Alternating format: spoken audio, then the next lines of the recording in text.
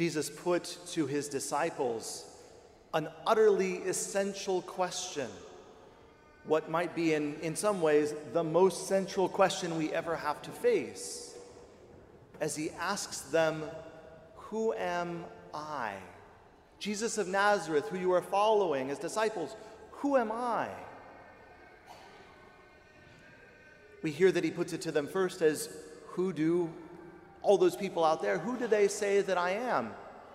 And we hear from the responses that the disciples have heard people talking and saying that he's some sort of prophet, which means they're beginning to understand. And yet that isn't nearly all the way to the truth of what Jesus wants to show them. Because what the disciples have to recognize, and what we too have to recognize, is that Jesus isn't just one more of anything. He isn't just one more good teacher, one more religious leader, one more philosopher. He isn't just one more prophet. He is all these things, and yet we recognize that who and what he is truly one of a kind, the only one. There is no one else who is truly what he is. And thus it is Peter who says, "You are the Christ." The Christ from the Greek, Messiah from the Hebrew, both of them meaning anointed. Under the Old Covenant, priests and prophets and kings would often be anointed as an outward sign and also an inward strengthening of this office, this life of service and this position that they were going to live out.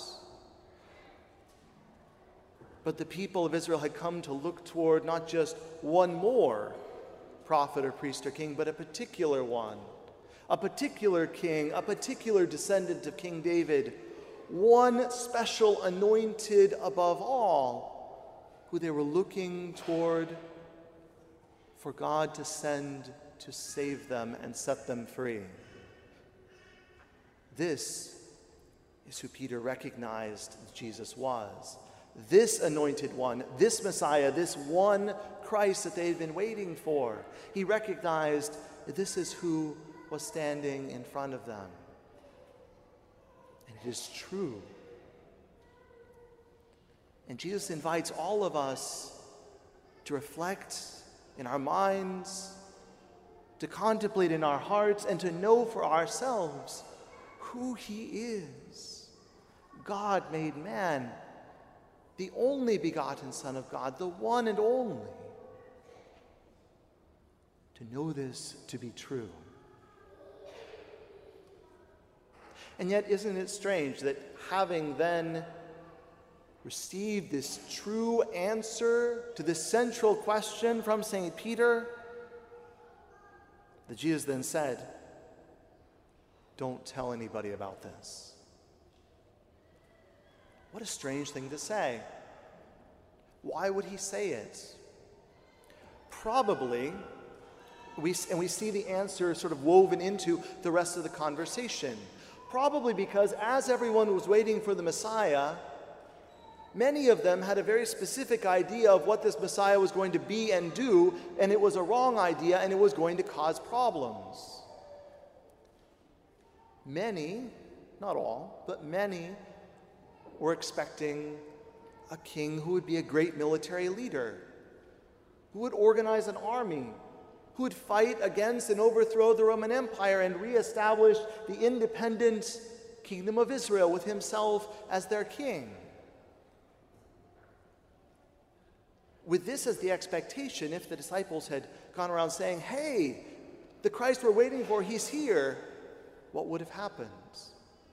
Well, first of all, you can be sure that the Roman Empire would have acted very quickly to stomp this out. They didn't want any talk of any Messiah there in Israel. And secondly, all the people who heard this message probably would have done what the disciples did, which is to get so fixed on their idea of what was going to happen that they actually stopped listening to what Jesus is saying. because all they're doing is fixed on their imagination of what they think is going to happen. And we see that Jesus has to unfold for the disciples that things are going to be very different than they think. He talks about how he will suffer greatly. He will be killed. He will rise after 3 days. Had he explained it all at that moment, he might have said something like this. He might have said, "You expect me to come and to face the enemy, and I will, but it will be a far greater enemy than you imagine, not just the Roman Empire. You expect me to set you free from domination and slavery, and to make you a free people, and I will, but it'll be even bigger than you think. It's not just a foreign empire I'm going to set you free from. It's slavery to sin and death and Satan. I'm not just going to make you an independent nation, I'm going to make you a nation of saints, spiritual giants. It's not just you, this one people I'm going to set free, it's going to be the whole world, indeed the entire universe. And as thus I lead you into a battle that is far greater than you imagined, guess what? We're going to go about it a different way. Taking up weapons and charging out to fight people physically isn't the way we're going to win this battle. It's going to be far different. I'm going to give myself up to suffering and execution, because that's the way we're going to win this battle. That's the way we're going to defeat this enemy. That's the way we're going to gain the kind of freedom that you're looking for. And we heard what Peter said. He pulled him aside. Lord, no. Don't say that. Don't think that. That's not what's going to happen. And it took a long time for the message to sink in. In the coming weeks, we're going to hear about how the disciples were arguing with themselves, which one of us is the greatest? Or then there'll be James and John saying, okay, Lord, when you establish your kingdom, hey, would you give us the top 2 positions on your right and your left? And Jesus is saying, we're probably saying with him, guys, don't you get the message yet?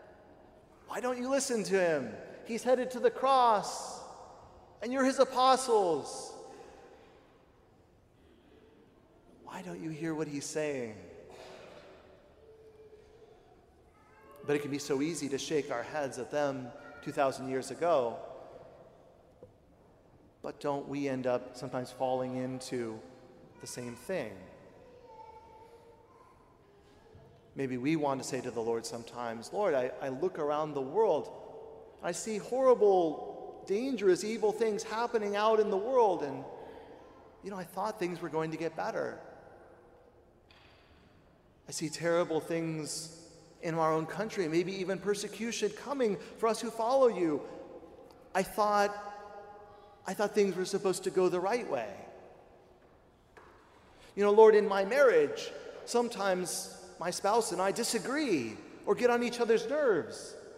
Wasn't marriage supposed to be perfect bliss and fulfillment?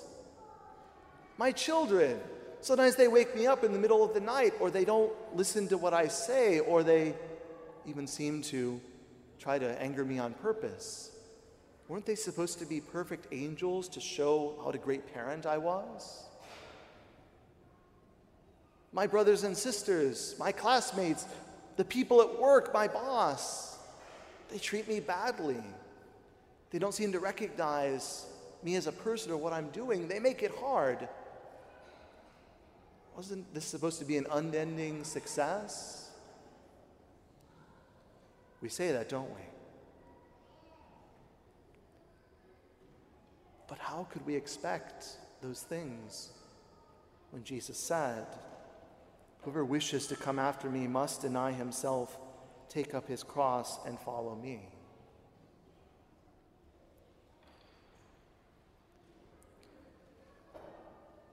Jesus came to this world to love and to invite us to love. And in this world afflicted by sin and suffering, it's probably impossible to love very long or very hard without entering into suffering ourselves. Now, probably there's a distinction to be made here. We know, we say in the Gospels that Jesus heals and sets free. And there are certain kinds of suffering in our life that he will want to transform or even remove to set us free from them, because they're the work of the evil one to keep us separated from God. But having worked on that in our lives, he then will invite us to enter freely into different suffering. And I think there's a difference between the two. There's the kind that keeps us bound and separated from God, but then there's the other kind that, like every apostle and every saint, he says, will you take up this cross and enter into this life and action of love with me freely, with dignity? Will you do this cooperating with me in the project of salvation? Suffering so often seems to go with love. And perhaps we can see at least two connections. One is that when we love and encounter suffering and have to make a choice to keep going or to pull back, and choose to keep going, then that strengthens and purifies our love, doesn't it? It becomes a tool by which he changes us and makes us saints. But then on the flip side, it also becomes a sort of a testimony, a demonstration, as we heard from St. James, where the actions demonstrate the faith, and where others, seeing and even receiving our love that they see involve suffering, come to recognize that yes, there really is true love in this world. We really do love them. Christ really does love them through us. And this is how the battle is waged and won.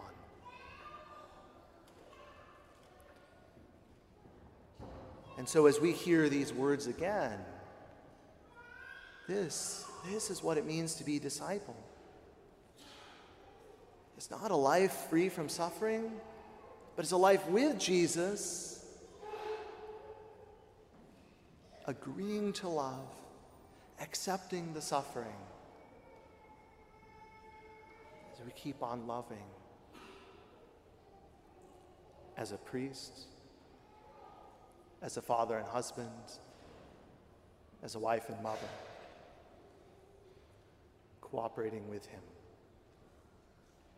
and knowing that in so doing, we truly find ourselves, just as Jesus said that we would. And we know where this is leading, don't we? It is leading to the glory of the resurrection, the new heavens and the new earth, in which he makes all things new. We come to this Mass, as to every Mass, where our Lord Jesus will make himself present on the altar, offering himself in loving sacrifice to the Father, having chosen love, even at the cost of suffering. And he invites us, and let us in our hearts do this. Those ways in which we have chosen love and borne the suffering in our hearts, let's put those on the altar with him,